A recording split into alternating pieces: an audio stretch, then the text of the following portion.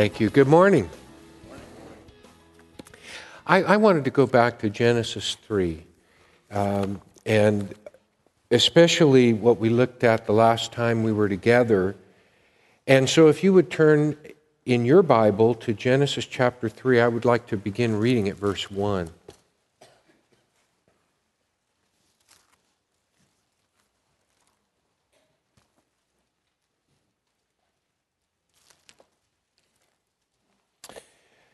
Now the serpent was more crafty than any beast of the field which the Lord God had made. And he said to the woman, "Indeed, has God said, you shall not eat from any tree of the garden?" And the woman said to the serpent, "From the fruit of the trees of the garden we may eat, but from the fruit of the tree which is in the middle of the garden, God has said, you shall not eat from it or touch it, lest you die." And the serpent said to the woman, "You surely shall not die. For God knows that in the day you eat from it, your eyes will be opened, and you will be like God, knowing good and evil." When the woman saw that the tree was good for food, and that it was a delight to the eyes, and that the tree was desirable to make one wise, she took from its fruit and ate. And she gave also to her husband with her, and he ate.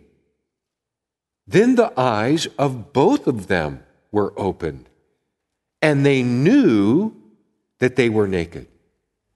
And they sewed fig leaves together and made themselves loin coverings. And they heard the sound of the Lord God walking in the garden in the cool of the day. And the man and his wife hid themselves from the presence of the Lord God among the trees of the garden. Then the Lord God called to the man and said to him, "Where are you?" And he said, "I heard the sound of thee in the garden, and I was afraid because I was naked. So I hid myself." And he said, "Who told you that you were naked? Have you eaten from the tree of which I commanded you not to eat?" And the man said, "The woman whom thou gavest to be with me, she gave me from the tree, and I ate." Then the Lord God said to the woman, "What is this you have done?" And the woman said, "The serpent deceived me, and I ate." When we were last together in Genesis chapter 3, we saw that this chapter raises the question, who should decide what is good? And Genesis gives us one clear answer: God. After all, if we started right at the beginning, God is the creator, and all that he has created is good. And although our focus is on the first man and woman, in a sense, we see ourselves. We learn that God did it all for the pinnacle and apex of his creation, to make it, even as Brian reminded us, an inhabitable place, a place of delight. He puts them in the garden, and it is good. It is all good.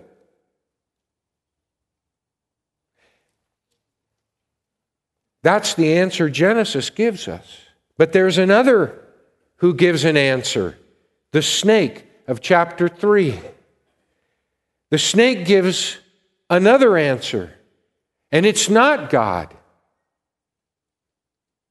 And it's not the snake. The answer is you. You should decide what is good. You should determine what is good. And thus the battle is drawn. And it's very important, I think, to see that the battle is not between good and evil.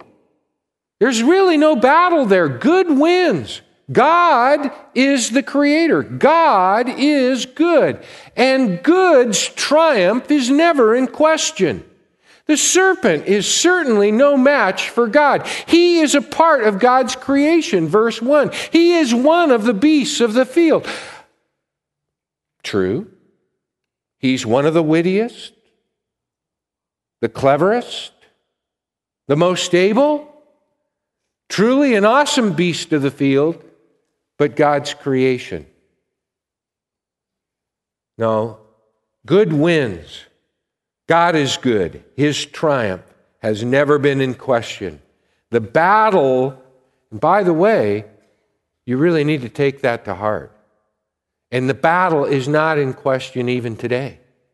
Good wins. The battle that is drawn for us here is between God and you. Between God and me. Who determines what is good? Do you or does God? Are your credentials as strong as His? Is your track record as good as His? Here in Genesis, contrary to what one would think, if God wins the battle, you need to know it's good that wins. And you win too. Even if you lose to God, you win. Because God, when He wins, brings good. But it requires our surrender. It requires our trust. It requires us to acknowledge that He is the one fit to decide what is good. But if you win the battle and I win the battle, it's not good that wins. Oswald Chamber, I think, sums this up quite well. I often wonder, I hope you have at one time or another read Oswald Chambers. I highly recommend him. I think these must have been journal entries coming out of his devotions in the first draft. And now what you have is a devotional that takes you throughout the entire year, but such profound thought. But in September 17th and 18th, he focuses in on temptation, and there's this thought there that I wanted to share with you. Oswald Chambers says, temptation suggests, and that's what temptation does, suggests. Temptation suggests a shortcut to getting the highest at which I aim. Not at what I understand as evil, but what I understand as good. We substitute the heights of our aim over the heights of God's aim. We substitute our understanding of good over against God's understanding of good. That's the subtlety of temptation. And I want to return us to chapter 3, verses 1 through 5 in particular, and I want us to look now directly at the serpent. And if we focus on the serpent, there's some interesting things here. Now, this is what we're introduced to. In the first verse, we're given a description of the snake. You notice that? We're given a description. He is described as a serpent, and of the chief, if you will, in terms of wit and wisdom, the chief of the animals of the field. And we are told that he is crafty or subtle. Then, in the second part of the verse, the snake actually communicates. And what is his opening communication? It's a question. And I want you to understand that. Yes, we tend to ask ourselves what kind of question, what are the thoughts involved in that question, but it is a question. And I want you to see that. If we just step back and look at what we're given in terms of his tactics, the tactics of temptation. It opens with a question. And then in verse 4, an assertion. And then in verse 5, a motivation. A motive, an incentive, a carrot. So let's look at these just a little bit more closely. In verse 1, we're told that the serpent is crafty or subtle. And that alerts us to the fact that temptation comes in disguise. It doesn't come at you as temptation. It doesn't telegraph its objective or its goal. Temptation is so subtle that we often don't appreciate that we're being tempted. That's very important to keep in mind. Sometimes we think that the temptations of our lives, the temptations to question what is good when it comes to God and whether He's trustworthy, those kinds of temptations don't come in such a bald, blatant, bold stance. No, they're disguised. They're disguised. Paul, the apostle, in the New Testament, in two of his letters, for example, 2 Corinthians chapter 2, verse 11, he says, we are not ignorant. Now, what is ignorant? It means you don't know. So he is saying, we know what Satan is like. And he specifically says, we are not ignorant of Satan's designs. Or it could also be translated in some versions, purposes. In other words, and quite literally, the word is thought. He says, we are not ignorant of the way Satan thinks. We know his way of doing business. We know his modus operandi. We know his methods. And that's interesting because in Ephesians chapter 6, verse 11, Paul uses the exact word methods or methodeia. He says, we stand against the schemes or wiles of Satan. Schemes, wiles. In other words, we know the inner workings, see? We know the tactics, the strategies. We know the wiles of Satan. Now, what does that look like? Because I got to tell you, I have an aversion to snakes.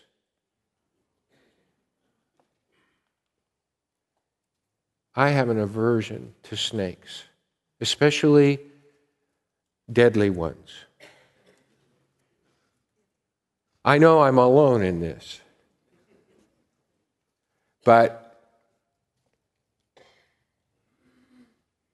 when I think about a snake, I just immediately recoil. But what Paul is saying is, the snake doesn't come as a snake. In fact, Paul says in 2 Corinthians chapter 11, verse 14, that he can disguise himself as an angel of light. Now, you got to remember, and this is kind of outside the scope of what I wanted to talk about this morning, but I just want to remind you that Satan is no match for God. Satan is not God's equal. Satan is superior to you and to me, but he is not equal to nor superior to God. Satan cannot be every place at once. He can't be tempting us all at the same time. He has thugs and lackeys for that, but more importantly, he has people to do that. He doesn't have to bother with you. He would rather be in the Bahamas on a beach than bothering with you, because he has throngs of people who have bought into his falsehood and his lies. He has apostles. Do you know what a bellwether is? I didn't either until yesterday. I thought I knew. I thought it was like a weather vane, bellwether, weather vane. I thought maybe it's like a rooster, that blows in the wind to let you know which way the wind is blowing. But a bellwether has nothing to do with that. The reason I bring up bellwether is because in C.S. Lewis's Screwtape Letters, I highly recommend that you read the Screwtape Letters. This is not for children. This is great stuff. Such insight into living and the spiritual warfare that goes on. It would be a great investment of your time. The chapters are very short. We all like very short, quick things, right? Because we're on the move. So this is made for us. But in the Screwtape Letters, Screwtape, who's like a chief demon, he's talking to his trainee. And he says to him, the days are coming when we won't even need a bellwether. He says we won't even need to individually tempt people any longer because we'll have a bellwether. And I thought, well, what's a bellwether? And I looked it up. And a bellwether is that sheep that leads the rest of the flock. And it would often wear a bell so you could hear him coming, but all the sheep would follow that bellwether. And what Screwtape is saying to this youngster is the day's coming when, we're not going to be so busy with this guy and then this guy and then this guy because we've got a bellwether. And you may be a bellwether. Even though in your heart you don't want to be, when you buy into the lies and you start repeating them.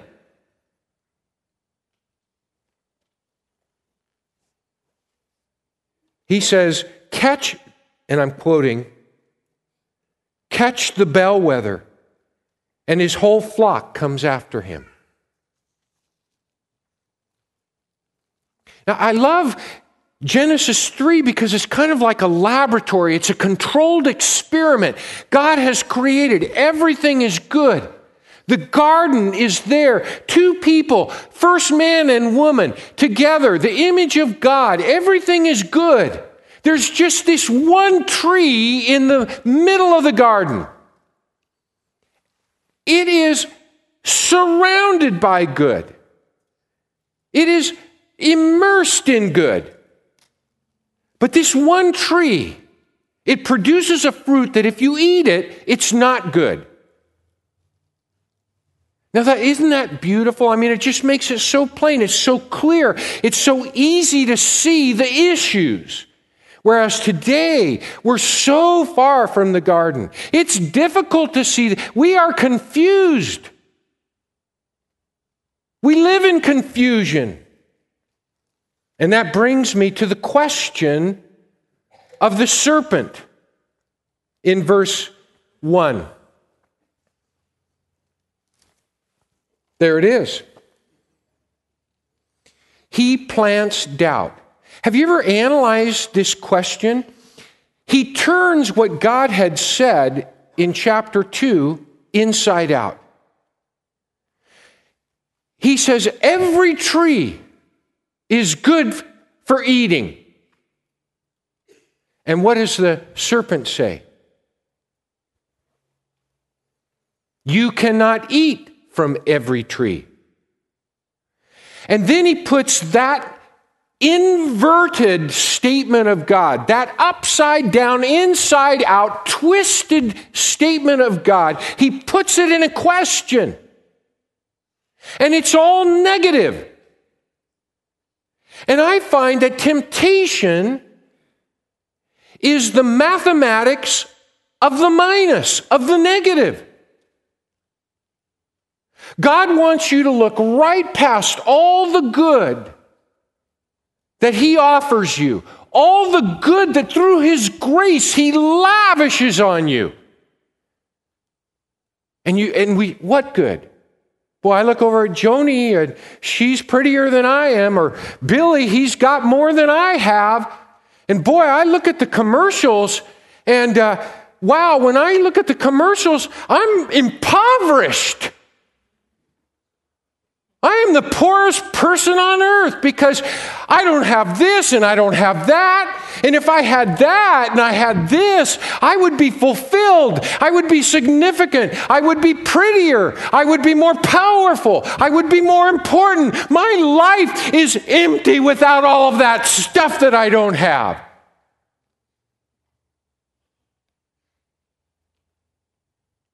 There's a truth to what I'm saying, isn't there? Do you know couples come to my office? I don't even think they think of it this way. Maybe because, I'm sitting where I'm sitting, I'm able to see it. But they've come in because their marriage is so broken that they're about ready to file for divorce. And they've come to see me almost as a backdoor validation of their decision because they don't think I can help them either. Which is to say, they don't think God has an answer for them. And they just stop in to prove it. But what I'm looking at is this. I think, wow, you have so much. I could see all the couples that would love to start right where you're ready to finish. Because you already possess all that so many other couples long to have. But you have this one little problem, this one little negative that's just eating and twisting and perverting and changing and altering. And now your whole life is just nothing but negative. And there are couples that would say, if I had that little problem,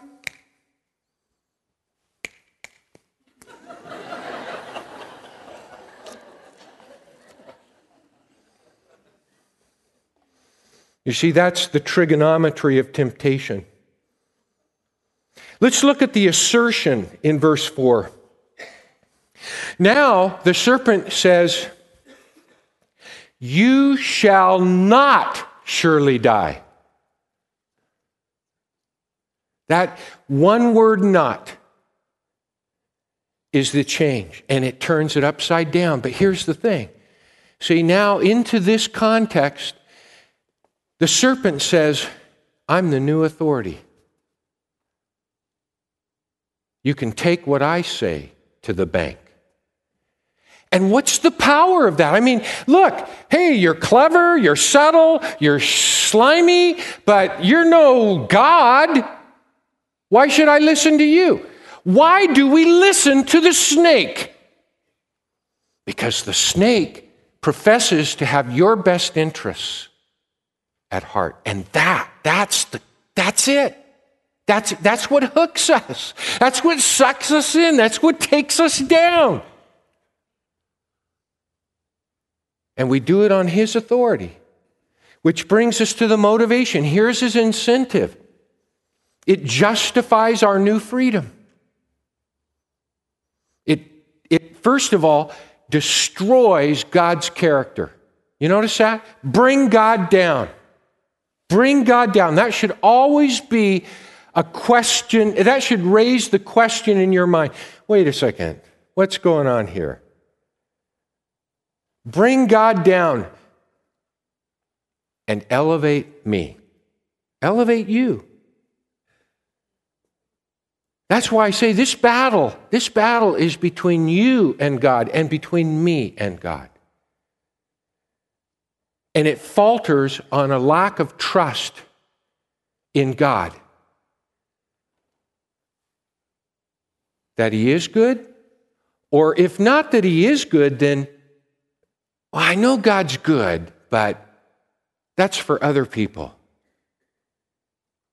I'm not sure God really has me at heart.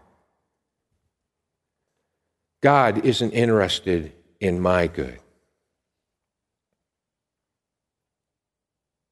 You know,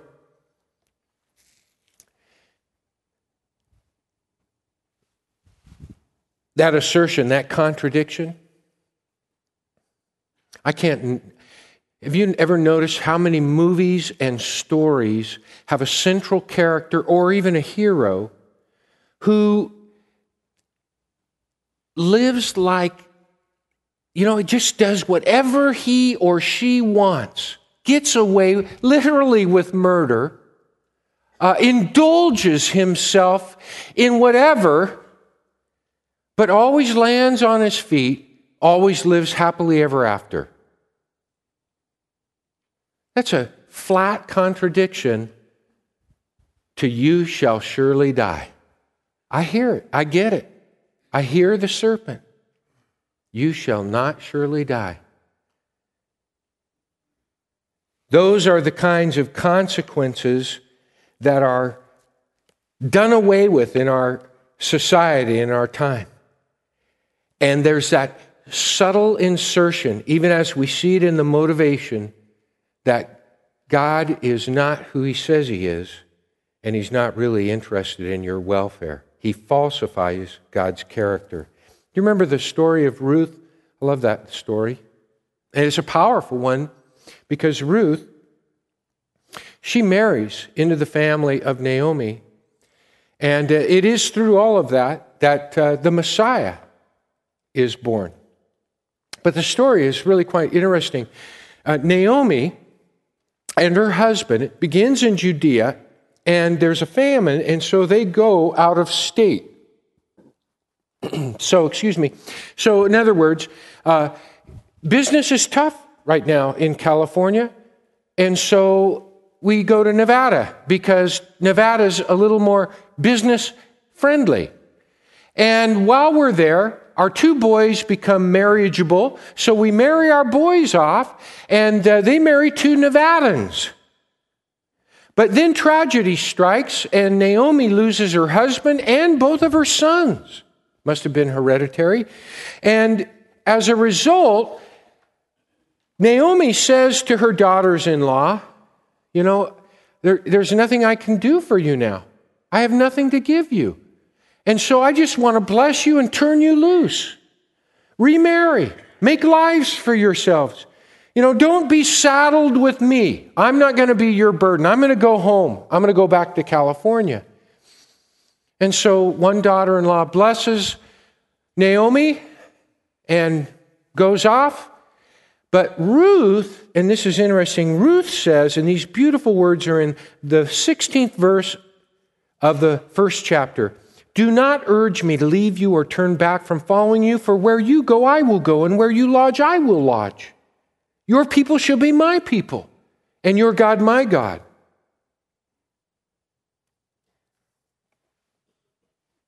Well, how beautiful.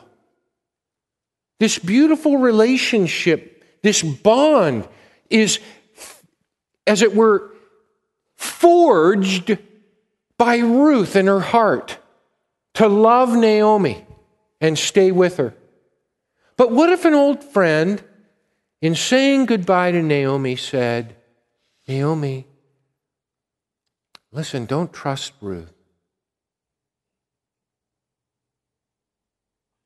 I happen to know that Ruth is out for your money. She wants to profit off of you. Don't trust her, whatever you do."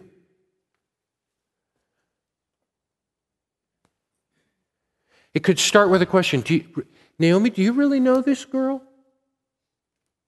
I mean, I know there's this marital bond. She's your daughter-in-law because she married your son, but do you really know this girl? I have it on good authority that she wants to profit off of you. There's your assertion, you see. What I would do is leave her behind and protect yourself. Well, you see how this works? All of a sudden, anything Ruth does that's good from the heart has been poisoned and tainted. It's toxic now. You just see further deception and deceit. Are we that good at judging the good? Reminds me of Joni Mitchell's Big Yellow Taxi. Had toxic on my mind. The Big Yellow Taxi. You don't know what you've got till it's gone. Why is it that tragedy has to teach us what is good? Now, I love happy endings. When happy endings are wrecked because of a hero's all too human personal weakness, like a character flaw, or a mistake, the Greeks call that tragedy. Most tragic heroes were voted most likely to succeed.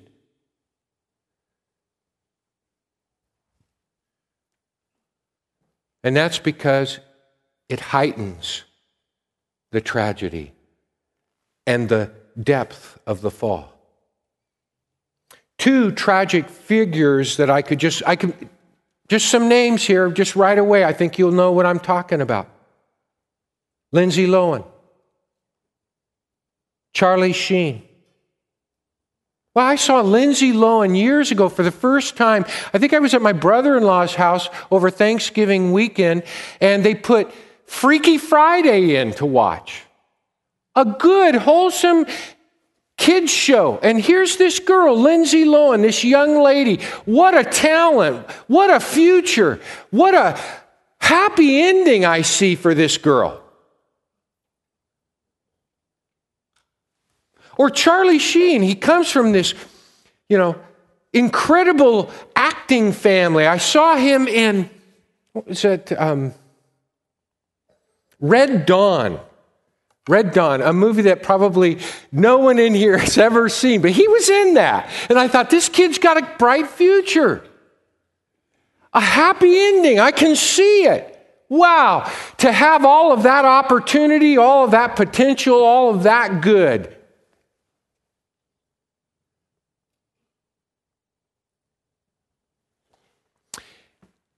Tragedy. Happy ending wrecked by human weakness, mistakes. By the way, in Greek tragedy, mistakes are called sins. Same word Paul uses for sin in the New Testament. Falling short, missing the target. At any rate, a tragic hero is redeemed by learning from his mistakes, from his weaknesses. Learning from your mistakes may not recover what you've lost, but it transforms you. You grow. You lead a better life. A tragic hero becomes a comic figure when he learns nothing from his mistakes, repeats his mistakes, wallows in his failures. You see, that hero is no longer tragic, but comic, because he exhausts our capacity to pity him. I see this happening with contemporary tragic figures who are celebrities or in the public eye. We cheer them on. But when their human weakness causes them to fall and their faulty judgment causes them to make mistakes, and they repeat the mistake and they wallow in it and they glory in it, then society steps back and says, "What a joke. What a fool." There's no pity anymore. Tragedies are powerful because we can learn from their mistakes. We can learn from the mistakes of others. Adam and Eve, tragedy. We can learn from their mistakes. I do have a question for you. Can you learn from your own mistakes?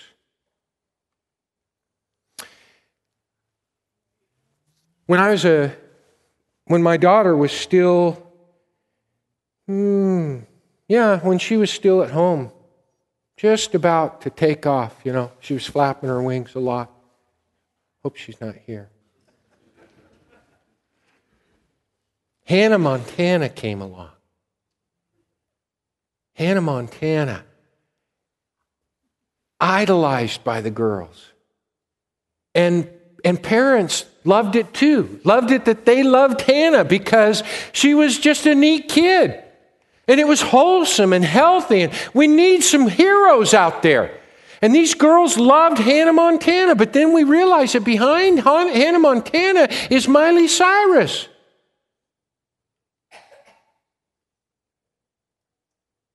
Hannah Montana follows a carefully scripted writing. But human life, Miley Cyrus, we write our own scripts, sometimes on the fly, sometimes on the spur of the moment. And now there are these scandals surfacing. Little Hannah Montana is now 18. And on her 18th birthday, those pesky YouTube videos shows her smoking a bong. Her dad, Billy Ray Cyrus, tried to help her.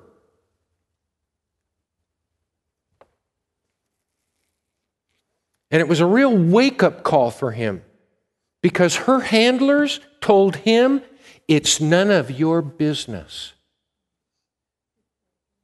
And so now in the news, we're hearing from Billy Ray Cyrus, and he was interviewed in Gentleman's Quarterly, GQ. I don't get GQ, but I wanted to read that article, so I got online and read it for free.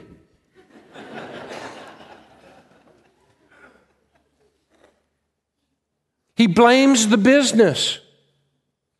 He says it, and I quote, it drove a wedge. It's driving a wedge between us.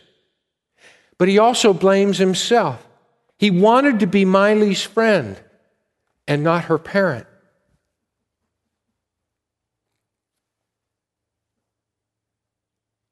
In countless interviews, he says this, I took pride in the fact that I was her friend and not her parent.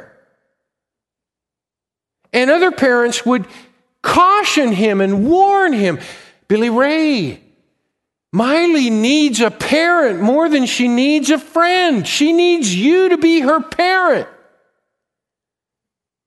But you see the way this temptation, man, we're just swimming in it. It's like, what is good? Well, I think what's good is for me to be Miley's friend. That's what I find more flattering. You see, sometimes what's right in our heads is not what's good. What's right in our heads is what's good for me.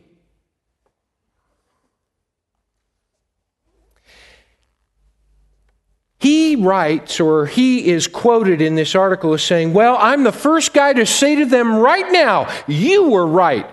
I should have been a better parent. I should have said, enough is enough. It's getting dangerous and somebody's going to get hurt. I should have, but I didn't. Honestly, I didn't know the ball was out of bounds until it was way up in the stands somewhere.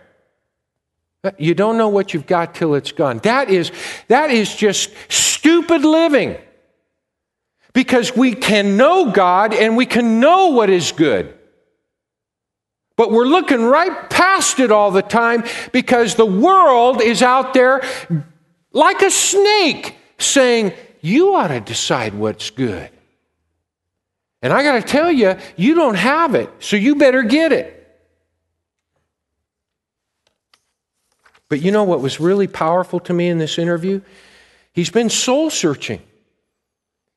And he's looking at where it all went wrong. Now, we'll just take his word for it, but he goes all the way back to 2001 in a movie that he had the opportunity to be in. And because he accepted this role in this movie, it opened all kinds of doors, and he can document a direct connection between that particular movie and the director and what happened with the opportunity for Hannah Montana.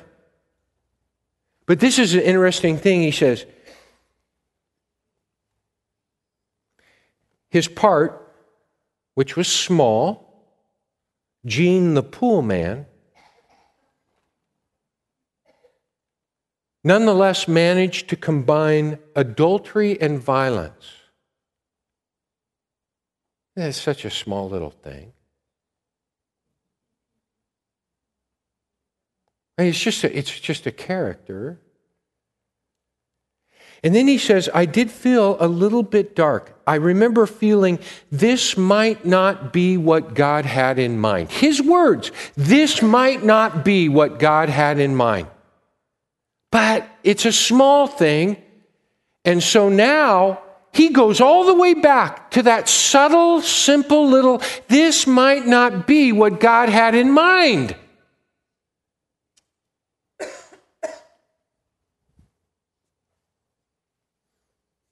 And now he has people who've only known his daughter for months or a couple of years telling him, she's none of your business.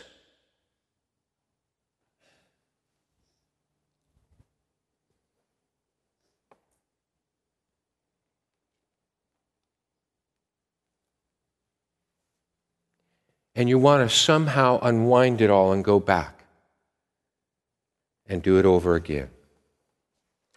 You know, in verses 9 through 13,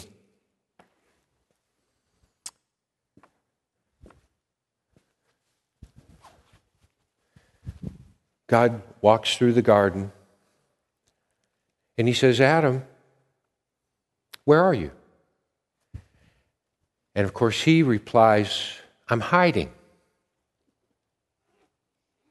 because I'm naked. How'd you know you're naked?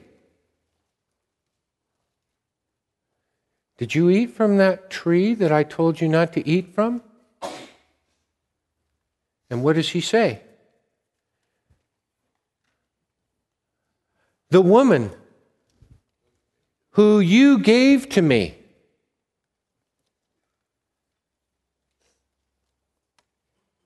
She gave me the fruit.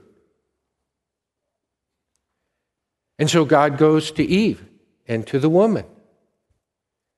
And she says, that snake. Isn't that interesting?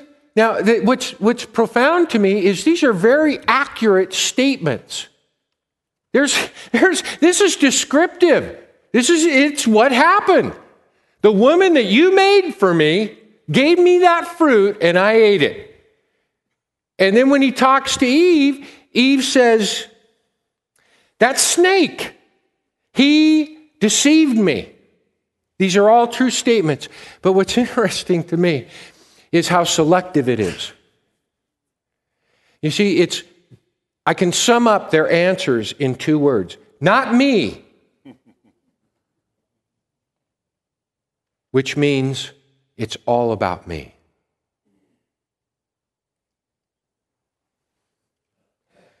That is the point of vulnerability. It's kind of like, some pastors say, being a pastor would be great if there weren't any people. It just seems to gum everything up, I'd like to be a shepherd without sheep. And so we'd like to have temptation without people because temptation just wouldn't work without people. We are the weak spot in this whole thing. This is the problem, you and me, and the choice is me or God. So I want to give you a suggestion as we close. Will you stand with me?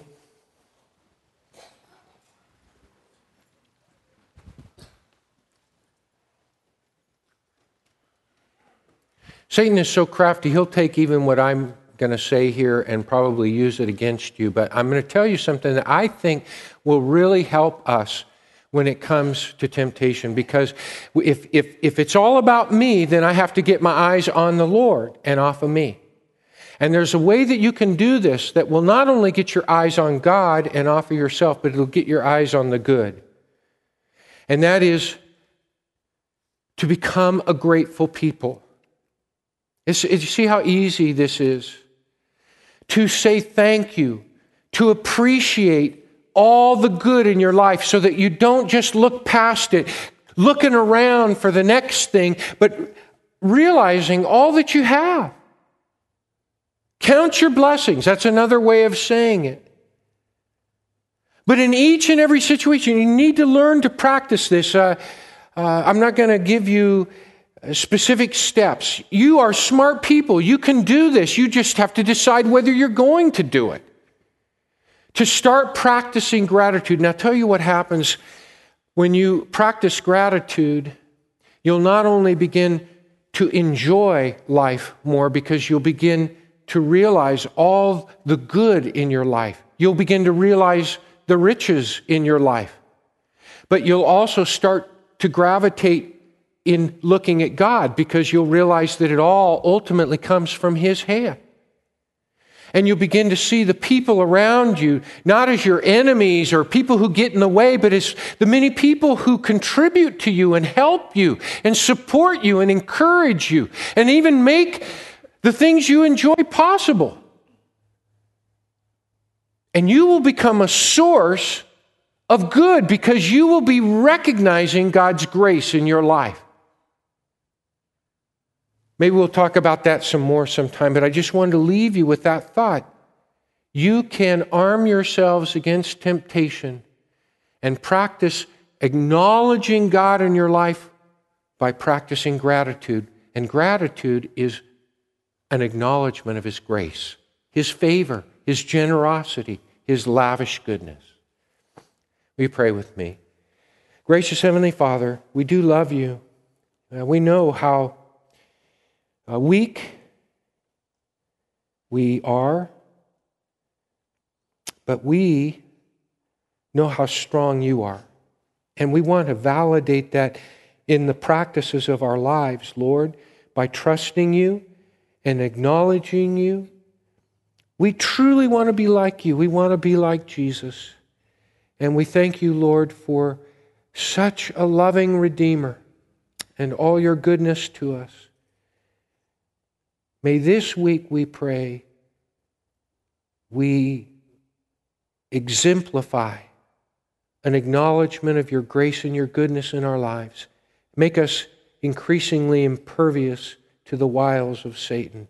To Your glory, we pray all of this in Jesus' name. And all of God's people said, God bless you. You're dismissed.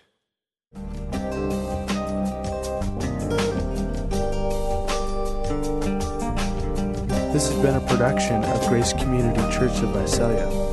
For more information, go to our website at www.gccvisalia.org, or for more sermons, go to gccvisalia.org/podcast.